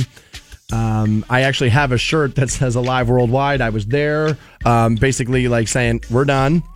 Here's another one. Thanks for playing Dr. Love. There we go. See, I should be in charge of this radio station. I really should. And yeah, they're going to go back out on the road. Now, once upon a time, Paul and Gene had said, look, here's what we're going to do. We're going to find two guys who can dress up like us. They'll go out with Tommy and, Eric Singer, and, we'll put Kiss on the road without us. And I've always kind of been like, I don't necessarily want that. Like, as long as Paul and Gene are there, I'm there. But Fantone said this morning, he's like, you kind of like the fact that the band is like, it's bigger than its members. Oh, yeah, you got Little All Night. I like it. Dude, I know you like it. I know. Off of Asylum. I like it. I know how to keep my boy happy. This is a guilty pleasure. Everybody, dude, this song's cheesy as hell, but it's so good. This album was good. Tears Are Falling. Who Wants to Be Lonely is one of my favorite Kiss songs ever. Asylum was so good. As a Kiss super fan, as somebody who really, thoroughly enjoys the band and has seen them multiple times. 13. Do you feel like it's a little slap in the face? You know what I mean? Like, okay, so now you're giving me this final tour, and I'm going, and I'm spending the money, and I'm buying the T-shirt because I want this, and then you're going to come back out 5 years later and do it again? Do you feel a little bit like, well, what the hell, dude? Nah, I get to see it again. Okay. That's kind of how I feel about it. Okay. Somebody asked me, they were like, dude, because I said it yesterday. I've seen him 13 times. They said, what was your favorite Kiss show? It would have to be 96, 97, the reunion tour with Ace and Peter, because I never thought I was going to see it. I never thought I was going to see that my entire life. And so my girlfriend at the time bought me tickets, and we went. She got me really good tickets. And this is the God's honest truth. When the lights went out and the curtain dropped, I cried. There's a little bit, dude, I kind of teared up a little bit. She was like, oh my God, are you crying? I was like 20. And I was like, yeah, I'm kind of crying. Like, they're amazing. Like, you have no idea how happy I am right now. They were so good on that tour. As a matter of fact, we went back-to-back nights that year, and then we went back again in October when they came back. But outside of that, I saw the first show at Dodger Stadium on the Psycho Circus tour, and the Smashing Pumpkins opened up, and they came out and did a set as the Beatles, then came out and did a set as them, and then Kiss came out again. This was Ace and Peter. They did the Psycho Circus thing. They came back out in Dodger Stadium, and they did a full-blown circus like in the field. Like, there was, like, the bikes in the, the metal cage and, like, people on stilts, that whole thing. There was a 3D screen. That was kind of cool. Being at Dodger Stadium was kind of cool. So, like, that was probably a pretty good one. But 96, 97, the reunion tour was so good. They were still tight then and sounded like a great band. I guess as a fan, you're always going to be like, dude, if I can go to another show or see another game or do whatever there. But, like, looking at it from my perspective of, like, things I'm into, you're right. I will always be like, yeah, dude, I'll watch another one. I don't care. But there is a little bit of a slap in the face of like, yeah, it's the final one. Until the next one. Yeah, maybe we'll do it again. Who knows? I mean, Ozzy just went out on the No More Tours tour 2. The second one. And then I said from the stage, I'm still going to tour. I'm just not going to tour every night. I'm coming to see you soon, Cleveland. I heard he had said, look, like, I'm still touring. I'm just not going to do a grueling tour. And this is what, dude, actually, my girl and I were talking about this the other night. Like, for most people, in a legacy act like this, you could get away with it. Why is Ozzy touring on, like, a Sunday night? Why is he not on the Thursday, Friday, Saturday tour? Yeah. You're old. You're 80. You don't want to be out there playing 6 nights a week either. People want to have fun and be able to go see you, not have to worry about waking up. Now, Thursday night, yeah, got one more day. Everybody phones in Friday, right? So, like, you play Thursday night, you play Friday night, you play Saturday night. Everybody gets to go. Everybody gets to have fun. You don't want to do 400 shows a year anyway. What's the difference? Yeah, at the very least, a Friday, Saturday tour would make sense. Yeah. And people are going to go. Doesn't matter. And you can do it, forever. I mean, and think about how, like, that'd be a pretty decent life, I would say, for somebody like Ozzy, somebody like Kiss, where it's like, dude, no, we're old, we're tired, we don't want to do this, but you're still cashing those checks every single week. That's not a bad idea, dude. The Grandpa tour. They're asking me what my favorite Kiss song is. God, it's so hard. It's like picking your favorite kid. Traditionally, my favorite has always been Black Diamond. I just love that song. King of the Nighttime World's going to be up there. Non-makeup Kiss, Not for the Innocent off of Lick It Up, which is, I think, Gene Simmons, one of his best songs ever. Who Wants to Be Lonely off of Asylum would be up there, too. But overall, Black Diamond is probably my all-time favorite Kiss song. King of the Nighttime World is another one. I love that one. But I like Black Diamond a lot. All-American Man, yeah, God, I like them all. I can't wait. I already hit my buddy Corey up. We said we're going to go see 3 shows. It'll be Detroit for sure, because it's Detroit Rock City. They always knock it out of the park in Detroit. I'll go here. I'll go Detroit, and maybe New York, where it all started.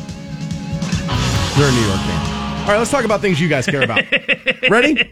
Now that I emptied everybody out and nobody's listening anymore, now I'll talk about things. Right. What a great system I run, right? It's probably preventing me from being famous. Browns playing tonight, First Energy Stadium. The Jets are coming into town, and they're bringing the quarterback I think we should have drafted. Now, again, I will reiterate, I do not believe Baker Mayfield is a bust. I don't believe Baker Mayfield will bust. Baker Mayfield will be a serviceable NFL quarterback, but that's what he's going to be. If you think Baker Mayfield's going to turn into Drew Brees, I'm telling you, I think, dude, settle yourself down. Baker Mayfield's going to be more Tyrod Taylor than he is Drew Brees. That's just my prediction. No, I was wrong. I was wrong on Trent Richardson. I wanted Trent Richardson. Turned out to be a total bust. So it's not like I know everything. But I do know Baker Mayfield's undersized, doesn't have a powerful arm, and he plays in the AFC North. That's going to be problematic when we get down to it. When you're trying to win games deep in November, and you're trying, and dude, it's going to be a problem. It is. You can say whatever you want. You can pretend it's not a problem now, like you were pretending the offensive line wasn't a problem in the preseason. I kept telling you it was. You kept pretending it wasn't a problem. Baker Mayfield being undersized and not having a powerful arm will rear its ugly head late in November, December for the years to come. I think it's going to be this year because I think they're going to play him way earlier. I told you I thought it was week 6. I think that's what it will be. Now, if we win tonight, I know it's going to happen. Everybody's going to jump on me. See, Sam's not that great. Again, rookie quarterback with a questionable coach. Todd Bowles is probably better than, I don't know, he's too defensive minded. I don't think Sam went to the right place. But I do believe he will have a better career than Baker Mayfield. That doesn't mean Baker is going to fail. But I think Sam Darnold's the real deal, and I think Baker Mayfield's a little bit like, you're close. Yeah, I mean, regardless what happens tonight, whether Sam Darnold comes in and throws for 4 touchdowns, 300-plus yards, or he turns the ball over 6 times, it's his 3rd game. You know what I mean? Like, we can't go anointing these people as busts or as Hall of Famers. I don't even want to be on Twitter tonight because they're going to be all on me about it, right? So I may avoid that. I'm probably going to stay up and watch the game. I kind of have to. It would be almost irresponsible for me to come in here tomorrow and not know anything about it. Tough call, yeah. I mean, I don't want to walk in here blind tomorrow. The game starts at 8:20, bro. Yeah. 8:20. Yeah. So what I'm planning on doing, we're playing golf. I'm teeing off at 4. And so I may just go home, take a nap, and then go tee off and play at 4. And then I think we're going to watch the game at the golf course when we're done. That's midnight done time. 3.5 hours of NFL football you're going to get out of that, dude. That's midnight done time. That's too late in your boy's book. I don't know what I'm going to do. I don't know if I'm going to take a nap during the day or maybe just take a nap during the game. But, I don't know. Somewhere along the line, your boy's got to get some sleep in. Bob's tweeting to me saying, hey, Drew Brees thinks Baker will be Drew Brees. Yeah, I saw that article too. But here's what you got to remember, Bob. Drew Brees didn't just come out of the blue and say, man, that Baker Mayfield kid's going to be better than me. They were playing the Saints. And so what does the media do? They ask him. And Drew Brees is the consummate professional. You think he's going to be there like, nah, dude, the Browns kind of overreached at 1. No, he's going to sell you on the kid being undersized, how he's going to be good because Drew Brees was undersized and he was looked over. Now, I think you get one of those every once in a while, but the league's already got one. 2, as a matter of fact. They got Drew Brees and Russell Wilson. Asking for a 3rd, I think, is a little crazy. It's like anal. It's like once your wife gives you vaginal and oral, what are you asking for the 3rd for, bro? Quit being greedy. There's probably, I mean, yes, Drew Brees is, a professional guy, is going to do things right. He's going to say the right thing. Isn't going to be like, man, that Baker Mayfield, dude, that guy sucks. But at the same time, didn't have to prop him up like that. Didn't have to. But knows it's the right thing to do. Well, I mean, does he have a track record of doing that with every other quarterback that's been questioned?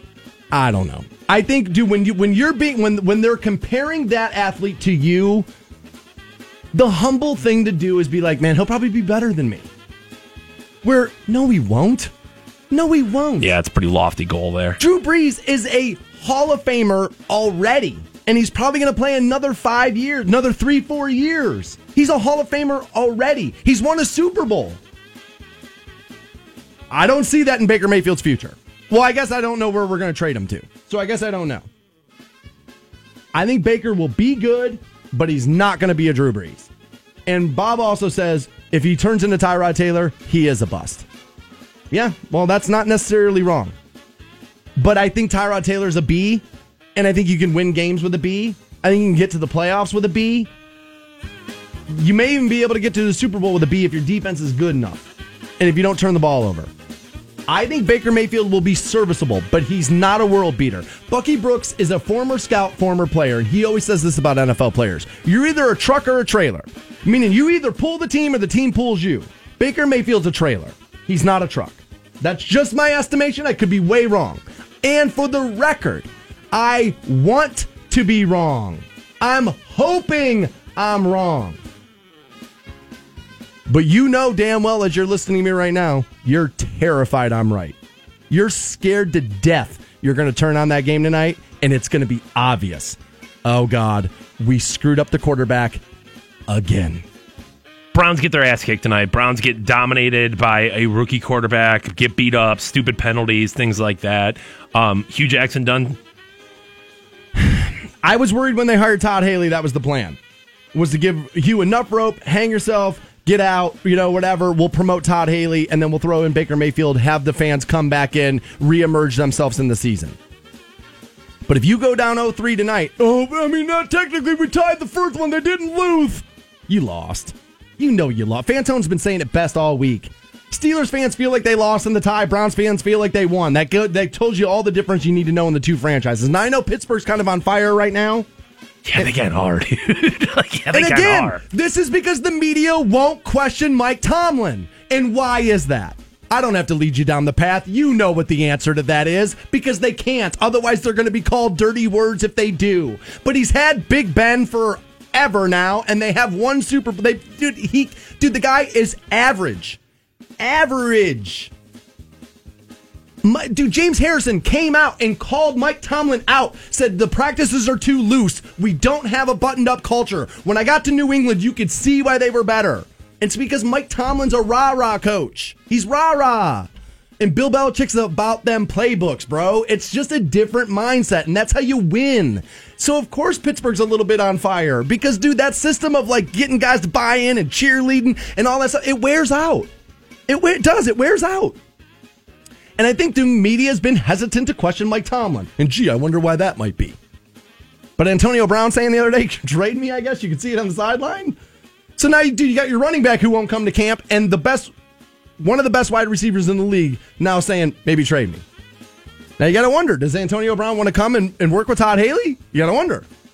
I would say no, and the reason I would say no... They're definitely not going to trade him to an AFC North team either. They're not going to do that. The Rooneys are smarter than that. And the reason I would say no is that the Cleveland Browns, or the Pittsburgh Steelers, are a dumpster fire right now, and the Browns couldn't beat them. You know what I mean? That really does speak volumes about who you are when you can't beat a dumpster fire. I'm being told that Drew Brees actually said he would mentor Baker Mayfield if he asked. Right. There were pro quarterbacks who were mentoring Mark Sanchez. How'd that go? Mark Sanchez went to 2 AFC championship games. You want him? You can mentor guys all you want. You either have it or you don't. Now, I think Baker has it more than he doesn't. But he's a trailer, bro. He's not a truck. And this team needs a truck. My guess, Sam Darnold's a truck. More Stansbury Show and Sammy Hagar tickets up for grabs. That's next on Rock 106.9. Good morning. The Stansbury Show. Or the God of your choosing. Best morning ever! 9. Welcome back to the Stansbury Show. We're on Rock 106.9. Keeping with the NFL talk as we have been thus far this hour. I heard this morning, and I get it. You need a wide net. For sure you do. When you're talking the Super Bowl halftime show, you need a wide net because it's not really a sporting event at that point. They know there's Super Bowl parties and there are people who are hanging out at those parties who don't really care about the game. And so you kind of have to give them something too, because they're looking for the most eyeballs humanly possible. Right. So I guess it got announced, was this yesterday maybe, that Maroon 5 is going to be the halftime entertainment for the Super Bowl. Now, I was surprised by that. Not because I don't think Maroon 5 is good. They're very good. They got a slew of hits. Slew of them, dude. Slew of hits. I mean, just Hitville. Your girlfriend's favorite band. And so, I get it until I think about this. And I'm surprised the NFL didn't think about this. Maroon 5 had a hard time selling out the concert for Legends here. I don't think they did. Oh, wow. Did that end up not a sellout? I mean, I don't think that was in every seat filled. So if you're the NFL and you're looking at Tom Benson Stadium, putting a stage in there, and they have a problem selling those tickets, are they really the right act for you for your Super Bowl halftime show? I guess a couple things that we have going on there. Obviously, Super Bowl is going to sell out, so you're not really looking at them as ticket sales per se. You're looking at them as like... But if they're not a draw in Canton, Ohio, are they the draw to keep people's eyes on it during the halftime show? I'm not saying no. I guess I'm asking the question. Now, you can make that argument with a lot of things in Canton, Ohio, because, like, to me, well, Kid Rock and Toby Keith didn't sell out, and that's a perfect halftime show in my mind of, like... that'd be pretty good. Sure. And I also think there's a little bit here of, like... And obviously, I mean, I love Canton. I feel like I've championed Canton as much as I possibly could. But I think it really says more about Canton than it does Maroon 5 that show didn't sell out. What? And the reason I say that is, we kind of had this conversation of like, well, what's going on here? Why are we doing this? And I looked into some of these numbers here. This is Maroon 5's last tour. Like, it wrapped up in mid-2017. So it's been a year plus since they went out on a major road tour. But they sold out Portland. They sold out St. Louis. They sold out Lincoln. They sold out Boise. They sold out Seattle. They sold out Sacramento. They sold out Oakland. They sold out Milwaukee. And then they didn't sell out Cleveland. So if you're selling out the Oracle, you know what I'm saying? If you're selling out the Oracle...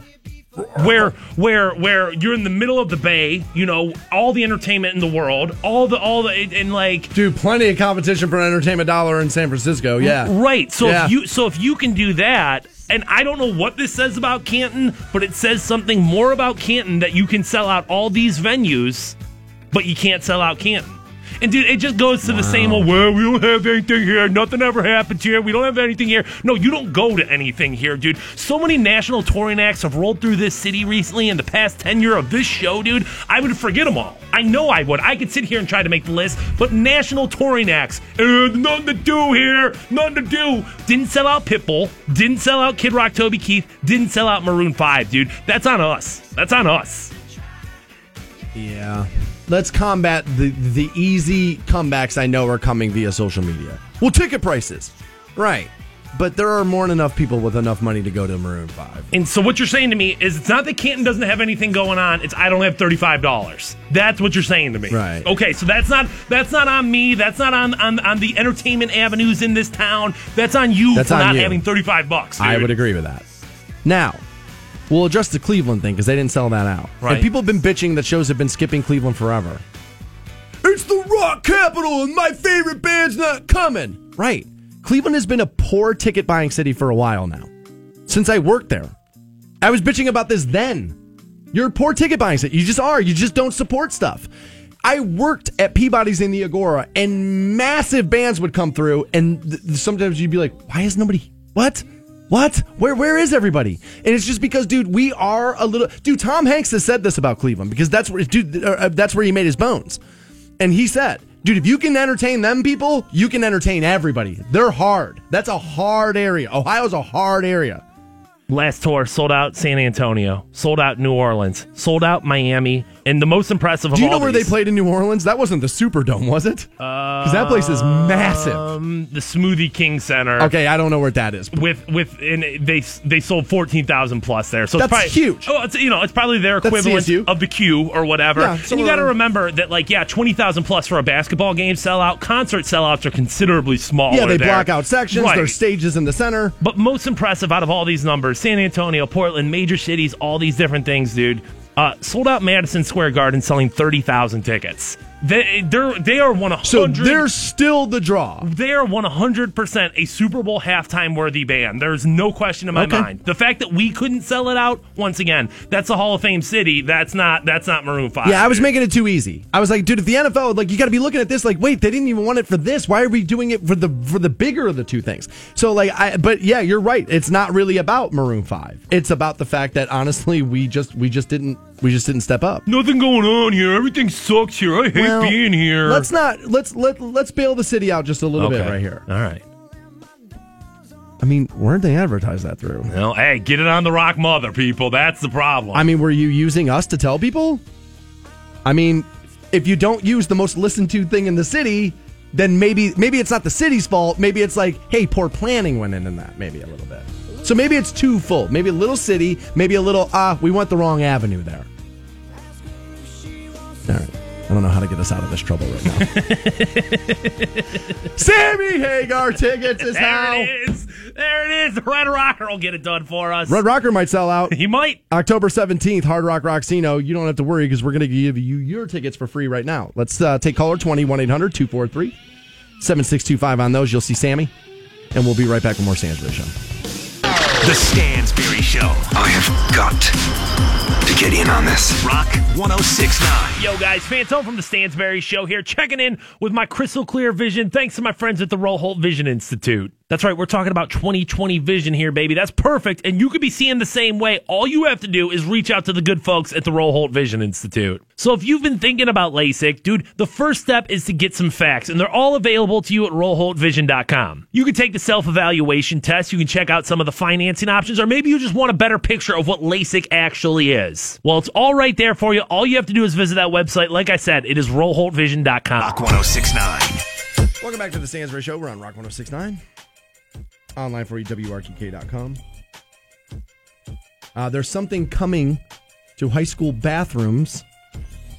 We'll tell you all about that coming up at 9:30. Good, dude. I've been waiting to get outraged this morning. I don't know what it is, but I bet you I'm going to be pissed. Yeah, high school bathrooms. Okay. 9:30. All right.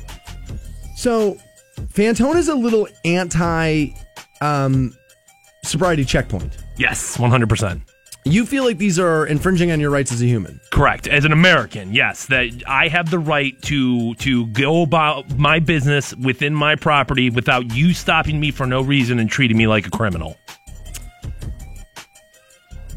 Now, I had always been one of those, well, I don't care. I'm not driving drunk, whatever. Just do it. But again, that's how they get you. Mm-hmm. Is by you just by casually just like giving in small step before you know it. Now there's there's guys with M16 standing out of where you work. You got to be careful with that stuff. So you're not wrong. Okay. And I believe not only did we did the math here and start counting. We didn't do it. Somebody else did the math, and we read the math. Stansbury Show calculators. We got that little green hat on. Yeah, it's us. No, the Canton Rep did the math and gave it to us, and all of us. It was in the paper. That wasn't it like something at like 9 months of sobriety checkpoints here. They caught like 8 DUIs. Yeah, it was really bad numbers. And now you can definitely make the point of, well, 1 DUI off the streets that's more than enough for me. But like, especially because people can die. But like, what is that monetary? What is that time spent? What is that equation where it evens out? Because it's like, well, how much did it cost to do all those? How many? You know what I'm saying? You know what? There's some inner workings on that I'd be interested to find out. And actually, tomorrow morning, 9 o'clock, we'll be able to, because Canton Police Officer Lamar Sharp will be in the studio tomorrow. Oh, nice. At 9 o'clock. There's a movie coming out all about Lamar Sharp, and so we've invited him in tomorrow, 9 o'clock. Canton Police Officer Lamar will be on the air with us 9 o'clock. People love him. He always does really well with us. So, that will be tomorrow. Now, I bring all this up, sobriety checkpoint up. Now, this was China, I believe, is where this happened. They're calling it a province, and I can't pronounce it, so it sounds like China to me. Let's all just pretend that's where it was. Right? Let's just pretend. All right. That's where it goes. Okay? So a guy's going down the street, and he sees, like, the cops starting to pull people over. Right. For a sobriety checkpoint. Now, he wanted to avoid getting in trouble. So he gets out of his van at the side of an exit, runs across the highway, jumps over the median, and trying to get out of like this situation. He tries to catch a cab, can't do it, so he jumps down from the overpass. Wow. Trying to get away from a sobriety checkpoint. Wow. Now you got to ask yourself, why is Stansbury telling me this story? He doesn't even know where it is. He can't pronounce the province in which it came from. Zhujiang is, I'm guessing. I'm just saying stuff. Right? Now, there's a reason why I'm telling you the story. And it's the twist right here. The cops find him with a broken leg, which I think he got away lucky from jumping down off an overpass. Oh, yeah, he got a little lucky. He had been drinking the night before, but not the day. He was worried his alcohol content from the night before would register, which, by the way, morning DUIs are on the rise because of this. You think because you slept, you're sober now. It's not true. Alcohol leaves the body at the rate it leaves the body. No matter what you've done to your body, alcohol leaves that at that rate. Just keep that in mind. 1 drink per hour is normally the good rule of thumb depending on your body size. But this idiot, they took him to the hospital and tested him. He was perfectly sober. Registered as 0. What? Blood alcohol content of 0, but he was so worried that he drank enough the night before he was going to register. Oh. Yeah. So the guy jumps out over the overpass, breaks his leg, and for naught. I mean, I don't know what the consequence of running from the police in China is. I would assume that it's pretty bad, and I'm going to assume that it's worse than a DUI. I don't know any of that, but I would assume. So why wouldn't you just? I bet they cane people over there, right? Why wouldn't you just take it on the chin, dude? Oh, dude, in the land of China, who knows what those punishments are? That's bad advice, dude. Somebody gave that to Lisa Ann. She's been doing it 30 years now. You know what I mean? Once you start taking it on the chin, I think you're pigeonholed. Typecast. I really would just assume though that anytime you deal with cops, and even if you're not doing something illegal, we all have that tense. God. That pit of your stomach moment, even when that traffic light comes on. Dude, the best feeling in the world is a whirl. But the second one, honestly, is lights on and they drive right by your car. Oh, God, it's the best feeling in the world. Oh, thank you, God, or Bro, whatever. like an 80-year-old would get an erection over that. Like, dude, that's good times right there. Dude, cops should do that more. Like, you know what I mean? Just like that, dude, that should be a cop, like, random acts of kindness. Like, I'm going to pull you over. Psych, no, I'm not. That would be a good way. You know what? I'm talking Lamar into that tomorrow. Once I get him in here, I'm going to be like, dude, you know what you should do? Abuse your powers in your job. You totally should do. I do it all the time. I still work here. So Lamar Sharp in the studio with us tomorrow. I cannot wait. But yeah, dude, if you're in this, dude, by the way, if you try to avoid the sobriety checkpoint, it's not like they can't see you. They know they found this guy. You're busted. Or let's do this. Don't drink and drive. More Stansbury Show right around the corner. Hang on. The Stansbury Show. That guy knows how to party. Rock 106.9. Rock 106.9. Welcome back to the Stansbury Show. We're on Rock 106.9. Coming up at 9:30, we'll tell you what's coming to your kid's high school bathroom. Okay. It's right around the corner. We'll do that. Adam Schefter tweeting out, Jarvis Landry, got to play. He will play tonight against the Jets. Interested to see how that game goes. This is a game they can win. I was going to say, especially if Jarvis Landry's playing, that helps considerably. Oh, for sure it considerably. Does. That's the best pickup we've made in a while. I love that guy. Seems to have his mind and heart in the right place on how to do it. Wants to lead by example. Ready to take the role on of taking ownership of that offense. I mean, you saw it in Hard Knocks. Todd Haley said to him, I don't buy into this knight in the shining armor. Translation, Josh Gordon. This needs to be your offense, Jarvis. And again, I said it then. I said it during Hard Knocks. That's from a guy from a Super Bowl culture. That's from a guy who's come from winning cultures. And that's the way he's doing it. Well, the rest of the guys are like, the Eagles landed and we're so excited. And it's like, dude, they're a mess. They're still a complete and utter mess. But I think that they can win tonight. I don't think you do, but I think you can win this game. Do you think we open the victory fridges? No, I don't. I agree with you on the assessment, though, if you can. And there's going to be a couple of things that have to happen there. I think first and foremost, the run game is going to have to continue to develop as time goes on. Agreed. Here. It was very frustrating game one, and I think you saw a couple of like glimpses of hope in game two. So game three is probably going to have to be take some of the pressure off Taylor to win that game, and get Carlos Hyde the ball and get those dudes, Duke Johnson the ball, give them the ability to make an impact on the game. I like Carlos Hyde a lot. I'm starting to like him a lot. I think they have a good thing going in their run game, or the potential for a good thing going there. So that's going to be a first step, or at least a step, I think, on offense. It's going to be most important. But I think the most overall important thing that the Browns are going to be able to do tonight to win this game is to get into Sam Darnold's face as much as humanly possible. Any quarterback, but yes, he's a rookie. Get in there, get him discombobulated, and who knows what can happen. Two game in rookie too. I mean, this is a guy. Sure. This is a guy who, at the end of the day, regardless of how he's performed the past 2 weeks, the game's still too fast for him. And it's still like whoa. Little young, came out of college probably a year before he should have. I thought for sure he was going to go back and play at USC again. So there's also that. Now, I don't necessarily think that because this is the case over the first 2 games, it'll be the case over the entire season. But the Browns lead the NFL in turnovers. And if you're going to be that team, you have to make those turnovers count. You have to turn those into points, which they've struggled with. So get in his face, make him throw a pick, make him fumble the ball, and when you do, you got to capitalize on that. Agreed. But we saw in his first game what happens when he goes out there and he throws a pick. This is quarterback stuff right here. What do you do after that? 196, 16 for 21, 2 touchdowns. That's what he did. He bounced right back because that's what quarterbacks do.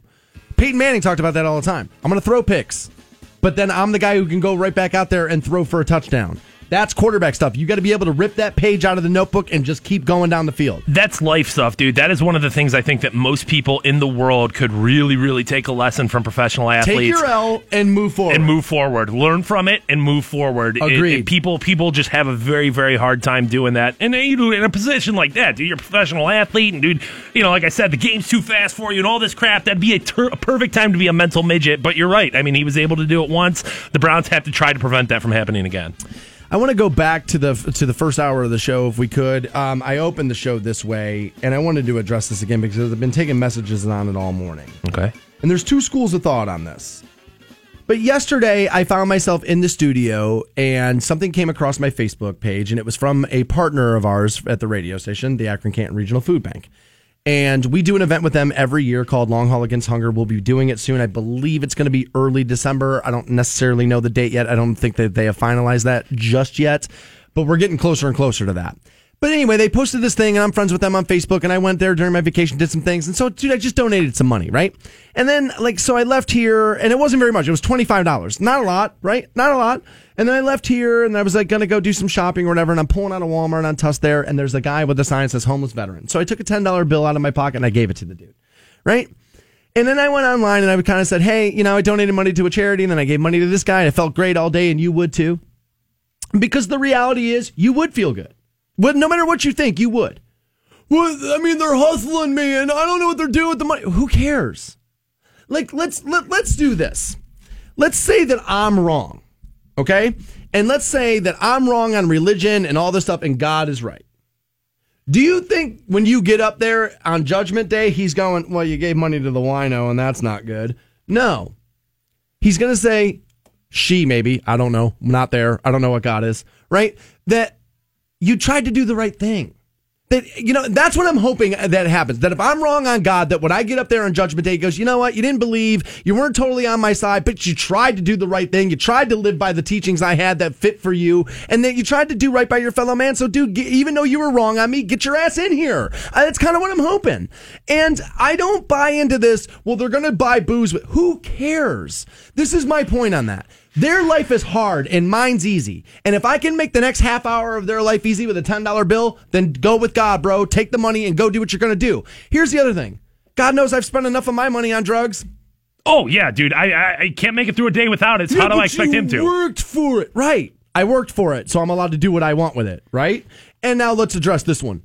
Well, if you keep giving them stuff, they're never going to do stuff for themselves. This was a 70-year-old man who ain't going to do anything for himself. And who's hiring him? Nobody. Do you feel would you feel this same way, I don't care what they do with it, if it was, number one, more money? Let's say I gave you $500 to say, hey, you go pay your rent with this, and we're going to get you back in your house, and it turns out he spends it on drugs. Is that going to upset you? And number two, if it was a charity, you know what I'm saying? And I don't want to put the Akron-Canton Regional Food Bank name anywhere around this. 5 for 5. It's not. With the charity watchdog right. Or whatever that Hill did. No, those dude, they're on the up and up. They are on the up and up. So we'll put in a hypothetical charity here of okay, now I gave you this money, and now you're spending it in a frivolous way. If an organization took advantage of me financially like that, yes. Because that's an organized situation where you're trying to fleece me. Even if you're trying to fleece me for a $10 bill, asking for change outside of the store, here's what I know. Do you want to wake up tomorrow, even if you have to or not, and have to ask people for things? No. What if it's not booze that he's spending on? What if it's him living his lifestyle in the sense of, I saw that guy come out of a BMW. He's making more money than me standing on the street corner. Okay, I've seen that on Facebook too. I think that's probably 2 or 3 stories maybe. I don't think that that's going to be the norm. It's relatively rare. I would say it's relatively rare. And would I be happy to find that out? No. But again, between me and the universe, I still think I get what I'm looking for, which is, that one's not so bad. He's all right. And dude, I don't know what I believe in ultimately. at all.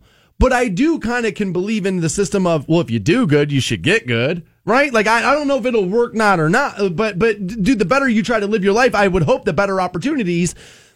Okay, well, here again, and I've probably been talking about this a little too much lately, but I changed my life over the last 2 years. And sure enough, I met a great girl because I'm different. I've been doing different things. I've been going different places. I've been doing more things. I've been working. And so, dude, I met a different kind of person. So, dude, if you change who you are, be better, get better is pretty much exactly how I'm trying to live. Yeah, I don't necessarily buy into karma. I don't necessarily think that like there's it's a little childish. That there's a balanced scale of the universe where it's like you do one good and one good comes back to you. It's even. But I mean, like, I do believe that if you do push-ups today, you'll get muscles tomorrow. So like there is a little bit of, it's not karma necessarily, but doing positive is going to reward you in some way there. Well, the reward is watching somebody else be happy too. Like if that's not enough of a reward for you, then don't do it. Do you feel like the way you worded this was a part of the reason why people came at you about this and felt like you were self-serving, that you would feel better? Okay, I did this. Now, if you did this, you'd feel better? Yeah, I think that might be a part of the problem. And I don't think this is what you intended, but there was like an accusation of like, you're not doing this. You're not doing your share. Again, I believe that's how somebody wanted to read it. Yeah. Because, again, I think what happens there is, you know why people get angry? Is because it's me holding a mirror up. And you go, oh, God, I have never done that. Or, man, I don't do that enough. And it's a reminder. And so that's where the anger comes from. Like, again, one of the first comments was like, I have 7 kids. And I can't believe. Dude, I'm not saying you have to go do this. But you cannot deny the fact that if you took a $5 bill out of your pocket and handed it to somebody who could never repay you, that you would feel good. You will feel good about it. There's no denying that. I'm not accusing you of anything, but to pretend that you wouldn't feel positive about the rest of your day after that is a lie. I've done it too many times to know. Like, so dude, quit feeling attacked and dude, like, charity's best left unsaid. What kind of dumbassery is that? How are we ever going to grow stuff like that? Dude, it's like I said earlier, I mean, it's been around since biblical times. This concept of humility, this concept of like you doing good in the dark. I don't necessarily agree with it. I think I don't want to say average, but I think person to person, yes. But when you have a tremendous amount of influence the way I do, then every once in a while, you know what, a little poke in the side of people like, hey man, let's all try to be a little bit better. Now, yes, what I'll say about that is everyone on some level has some level of influence. So like, well, then should we all be responsibly wielding that? Should we all be using it in that fashion? Maybe. And I guess, but here's the thing is like, are you taking what you view as, hey, this is positive, this is what, and like shoving it in other people's faces? Like, I know recently you've been like, Kevin Love, shut up, enough, dude, we get it. I mean, is somebody having that same reaction to you? Sure. But Kevin Love's not shutting up because I find him annoying, right? My thing with Kevin Love is a lot of therapists will tell you if you had debilitating anxiety, you could never become Kevin Love. People are starting to deny these things. Like, we have turned this country in now is that if you say you have something or if you suffer from something, we're not allowed to question you. And at some point, you are going to build an excuse-based system because of that. Because you're not allowed to... Well, you questioned them. You're re-victimizing them all. No. I'm asking you to clarify what the situation is. Because we've turned mental illness into a pretty wide umbrella. Notice Josh Gordon had mental illness and was out on a practice field in front of cameras for like the last 2 days up in Foxborough. You see what I'm saying? Because Josh Gordon said, I have mental illness, and you're not allowed to question anybody anymore, so we just got snowed because of it. So, like, I do want people held accountable, and I find Kevin Love to be a little annoying about it, because I think Kevin Love's a little anxious, yes, but if he had debilitating anxiety, I don't think you can become Kevin Love. As a matter of fact, many psychologists will tell you cannot become Kevin Love with that. And that through a ton, now he's got a ton of money, so if he worked on it, found the right medication, maybe. But like growing up in his life, how the hell did you become a star high school athlete like that? Like there are therapists who will tell you can't do that. Now, I'm not saying they're right, but there are plenty of medical professionals out there that are like, dude, people are running around saying they have anxiety when they don't. It's just you're socially awkward. But we've created this system now where you can't question anybody when they say they have something. Otherwise, you're the jerk. And in reality, I think people are just going to start going, you know what, I have this. You're not allowed to question me, and you're going to be able to get people out of stuff. But at the end of the day, I don't think you can demonize somebody for taking money out of their pocket, giving it to somebody less fortunate than them. What kills me is the same people that want to knock me for it at Christmas time are going to be talking about how everybody should do it. Why does snow have to be on the ground and Santa on the roof for you to decide to be decent? Or for it to be okay for me to be decent? Why does that have to be a thing? I also donate at the checkout line at the grocery store when they ask, hey, do you want to donate this money? Yes. Hey, we're doing $2 for muscular dystrophy at the bank. Yeah, fine, take it. I don't understand. I don't understand. If your first reaction is to knock somebody down after doing something good, I would really go home and examine where that comes from. And there's another woman who was like, I've seen too many episodes of Intervention to pass out that money. Yeah, dude, reality shows have screwed up this country. I talked about this. People watch Bar Rescue, think they can save bars. No, you can't. You don't know a goddamn thing about a bar, and you don't know anything about addiction because you watched Intervention either. It's a reality TV show made to entertain you. If that's your insight to addiction, you don't know anything. More Stansbury shows right around the corner, and the thing that's coming to your high school kids' bathroom. That's next on Rock 106.9. The Stansbury Show. We may not be a global epidemic yet. On iHeartRadio. This is a dream come true. Canton's Rock Station. Rock 106.9. Football season is here, and Bell Stores Marathon has all your game day needs. You'll be the MVP for keeping your family and your vehicle game ready. Make Bell Stores an essential part of your game day ritual and get everything you need for a victory in one stop. Bell Stores, keeping your team on full. Rock 106.9. Welcome back to the Stansbury Show over on Rock 106.9. Mike writes in and says, Stansbury, I've loved you for years. Man, you're more negative than ever. You used to skirt that line in a funny way. Might be time to put an end to it. I'm negative for telling people to stop harassing me for giving out my money? Mike, I'll tell you the same thing I've told everybody else. If an end is needed, then you walk away. But if you think I'm walking away from this because you think I'm negative, you're out of your goddamn mind. You walk away, not me. Let's retire, dude. F it, right? I'm done. Are you done? Let's go. Damn, dude. Oh. So this is the problem with social media. It's like, well, I have the ability to say what I want, so I'm just going to say what I want. Ugh. All of it. I need to take these things back off my phone. Hey, you do, man. I do. You do. I do. I need to just stop giving away so much of my life outside of the studio. Because every time I do it, it comes back and bites me in the ass. I try to give you guys as much access and as much as, hey, here's what's going on, this and that. And every time I do it, it just never works out the way it should. Never does. So I've been promoting this all morning, and we need this. And this is what's coming to high school bathrooms nationwide. The U.S. Food and Drug Administration, because they're the same thing, are staging a massive education campaign aimed at 11 million teens at risk for smoking use. But this is e-cig use. Okay. For the first time, the agency will take the message that vaping is dangerous in the high school bathrooms and social media feeds of those at-risk youth to stop what the FDA is calling an epidemic of e-cigarette use by minors. It's because we've told minors these lies. Safer than smoking, less harmful. You don't know that yet. It might end up being that, but you don't know that right now. It took how long before we figured out, before somebody went, I bet these cigarettes aren't real good, right? How long did it take for that to happen? Well, and I don't think that just because it's not as bad as smoking, which I will agree to, but that doesn't mean that it's good. You know what I mean? Like that okay, well, it's not as bad as smoking. That doesn't mean you want your teenager doing it. So they're going to start warning the kids about this. The trend had been flagged back in 2016, a report from the U.S. Surgeon General, which cited a 900% increase in e-cigarette use by high school students between 2011 and 2015. Now, wouldn't at least a part of that be is because they started to come out? Yeah, they became more popular, therefore you could do more. And if you're young and aren't thinking about it, you're like, oh, well, that's better than smoking, so I'll just do that instead. Like it's an easy thing to kind of try to fool yourself that you're doing something better. Yeah. To me, I think when I was smoking in like high school and I wanted to do it because it was so dangerous. So to me, there's a little bit of like, well, if you're trying to be a badass, what are you doing? What are you smoking a Juul for, bro? Go light one up. Like, dude, get one and get a heater. I think that, yeah, but that's the difference in the era in which you grew up in now. Kids don't want to be badasses now. Male machismo? Tough? No. It's Hands Across America now, bro. These kids don't want to be dangerous. They don't. Their rock stars are in bed at midnight with their Kindle. These kids don't want to be dangerous. It's not like when we grew up. They say here the FDA commissioner does, Dr. Scott Gottlieb, says we're in possession of data that shows a disturbingly sharp rise in the number of teens using e-cigs in just the last year. He says, in short, no good news.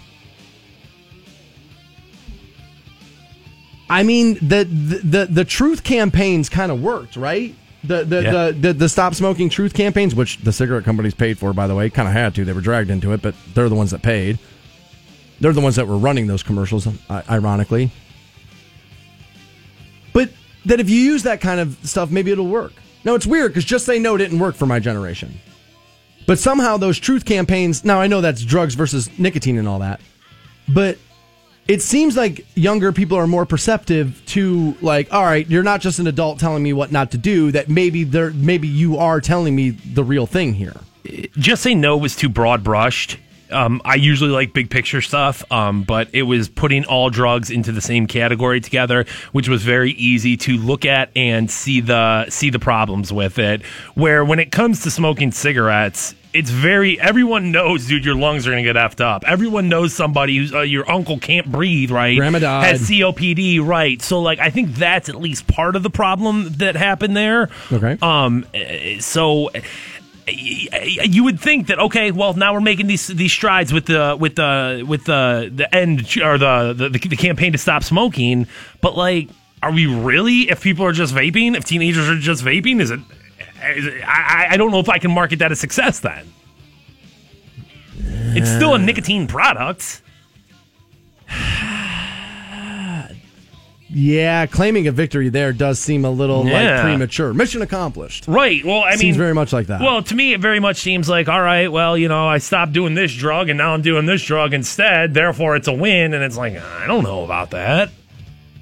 In January, it'll be 6 years since I have smoked a cigarette. 6 years. And last night I was on my back patio having drinks, and I wanted one so bad. That monkey is never off your back, bro. Ever. My mom, to this day, my mom quit smoking before I was born. To this day, she says about twice a week she wants one. That's how hard it is. And the problem with giving something up, we've been talking addiction a little bit this morning. The problem with it is, dude, is that you hit milestones and your body says, well, dude, like, we did it. See, you can do it. So obviously you can quit. You can have one more. You can do this. See, look how easy this is. And it's not easy. And dude, but the mind will play tricks on you. God, the Ghetto Boys were good. But like the mind will play tricks on you. And it'll tell you that, you know what I mean? Like when I hit 5 years, I was like, well, I did it, right? Like, what do I get? Like I was waiting for confetti to fall out of the sky in like a parade. And there's nothing that happens. You just have to continue to do the right thing. But if I were a parent of a high school kid, I want these kind of warnings in the bathroom. For sure I do. And if I was a parent of somebody vaping or like e-cigging, I would not want my kid doing this. And you can talk to me about safer, and I know the people that mix that juice in the back of their own shops, they're going to try to tell me it's safer and this and that. Maybe now, but the studies will start to come out. We've seen popcorn long out of Harvard. We've seen these things, dude. Enough information's been out there, dude. It's not that good for you. It's got to be tough as a parent where, like, my parents knew when I came out when reeked like cigarettes what happened. They 100%. They were like, okay. Well, now you can vape weed and you don't even know your kid was smoking weed. You don't even know, dude. That's got to be tough. That does. Yeah, man. Remember when you could just lock a liquor cabinet and go to your neighbor's party? Not anymore, man. Times, they are a-changing. Kiss announced their farewell tour, third one. They did this last night. We've been playing you a couple of songs all morning. We'll continue with with Heaven's on Fire next on Rock 106.9. The Stansberry Show. Rock 106.9. 106.9. Welcome back to the Stansberry Show. We're on Rock 106.9. I'm not sure Fantone even knows about this yet, as I just posted the photo at facebook.com/the Stansberry Show there. Now, I don't know if this is what happened, but I'm just going to guess. So I was in the hallway, and our engineer was coming into the building. So then he goes, Stansberry, would you like to explain something to me? I was like, what did I break now? I didn't break anything. Right. I promise I didn't break anything. He goes, there's a soda bottle right out in front of the front door with a little soda left in it. And I was like, so? Like, who cares? It's like, the cap is on it, and resting on top of the cap is a roach. Now, see, as he plays you that, I'm in work mode. So I assumed he meant bug. And then when I was like, I don't drink soda, dude. That's not going to be me. He's like, no, but you smoke roaches, don't you? And I was like, oh, that's what you mean? I was like, oh, God, that's what you mean? Like, I felt like an idiot. And I was like, no, dude, never. Well, first of all, never at work, ever. Like, let's be honest. That's the fastest way to get fired. Don't want to do that. And Fantone and I are both dumb, but we're not suicidal. Like, we're not going to cut our lives out. And so I posted it, and I just said, look, if you come here to pick up tickets, come get them. But don't leave roaches in the parking lot, man. Like, don't do that. You're going to get us in trouble, man. Yeah, and if I was going to be smoking weed... Under the wheel well of our cars, you guys. What are you doing? If I was going to be smoking weed at work, I wouldn't be smoking weed up at the front door. I literally never use that door. No, you don't use that door. I don't come in that way. I don't leave that way. I don't have any... And what kind of pop is that? What is this green... What is this? I think it's one of those new flavored, iced tea juice type things. Okay. All right. I don't know who it was. I can claim it wasn't me. I know that for a fact. I want to thank Anthony for taking the time to write. It says, Stansbury, don't let people get you down, man. You're doing good stuff. Show's still great. You're still great. Thank you for going out there and helping people out. We appreciate it. Thanks, Anthony. It says, keep rocking. We appreciate you, Anthony. I kind of needed that one today. I am a little guilty, man, of sometimes letting people drag me down a little bit, and especially when I'm trying to do the right thing. Like if you just dislike something I said, I mean that's one thing. But when you try to tear me down because I was trying to do something good, like that's honestly, man, it's going to probably piss me off. To me, and I mean, like that, those people are always going to exist, and haters going to hate for sure. Shake them off. You do have to shake them off. Be done with it, dude. I mean, like the core of all this isn't what you did. It wasn't even people's opinions of you. It's how they were able to get to you. Right. And like, I know there's going to have to always be a level of, I have to do this for work. But not as much as I do. But you don't, dude. Not like this. Not like this, you certainly don't. I don't. No, honestly, most hosts are unapproachable at all via this stuff. They don't respond. They don't do any of this stuff. And I just try to be different because first of all, I don't want any separation between me and you. Between me and the audience. I don't want any separation. I'm not any different than you. I just got lucky. That's it. I just got lucky. So I've always tried to run these rooms like that and just not try to, but honestly, people have told me, even in this career, my bosses are like, dude, you need to create more separation between you and the audience so they feel like you're more special. I don't even think it's exclusive to this line of work. I think that most people in situations where they're using social media find discomfort from it. There's some sort of headache from it, and with you, it's worse than most. So it's like, man, just kind of bums me out. It does. There's no doubt, and it shouldn't have to be this way. But if you really want what's best here, it's like, I'm walking away. Yeah, you're gonna have to. I'm just going to start. And actually, my girl and I were talking about this last night. She goes, "This is what I think you need to do." She's like, "You're right. You can't cut people off. You're gonna have to give it to them." She's like, "What you need to start doing a better job of doing." She was right. She goes, "You never looked at that the entire time you were on vacation." She goes, "So you can do it." She goes, "That wasn't because the apps weren't on your phone. You could have easily re-downloaded them." She's like, "You went into the office 3 times while you were on vacation and you didn't check it from your computer. You can do this." She goes, "So what you need to do," we were at lunch, which took me to Idaho and Akron yesterday, which by the way, oh my God, was that good. And she just said, she's like, "Why can't you post and then not go look?" She goes, "Well, I don't understand why you feel like you have to comment." She's like, "That's where you get mad. That's where you lose it." And it is. It's something I got to work on. I got to get better at it. It's definitely a personality flaw for sure. I mean, nobody's perfect, least of all me. So there it is. Before we get out of here, Thursday night, Browns in action, Color Rush uniforms. I actually think they look pretty good. Jets, Browns. Fantone, who wins? Give me a score. Jets win 28-10. Ooh, we're pretty close here. Jets win 2017. Aside from that, we're done. Mark Munch Bishop on the show with us tomorrow at 7 o'clock. Canton Police Officer Lamar Sharp on the air with us tomorrow at 9 o'clock. Aside from that, you guys have a great day. Go Browns. See ya. Hope you boys brought popcorn. The Stansbury Show. Because I'm about to put on a show. Rock 106.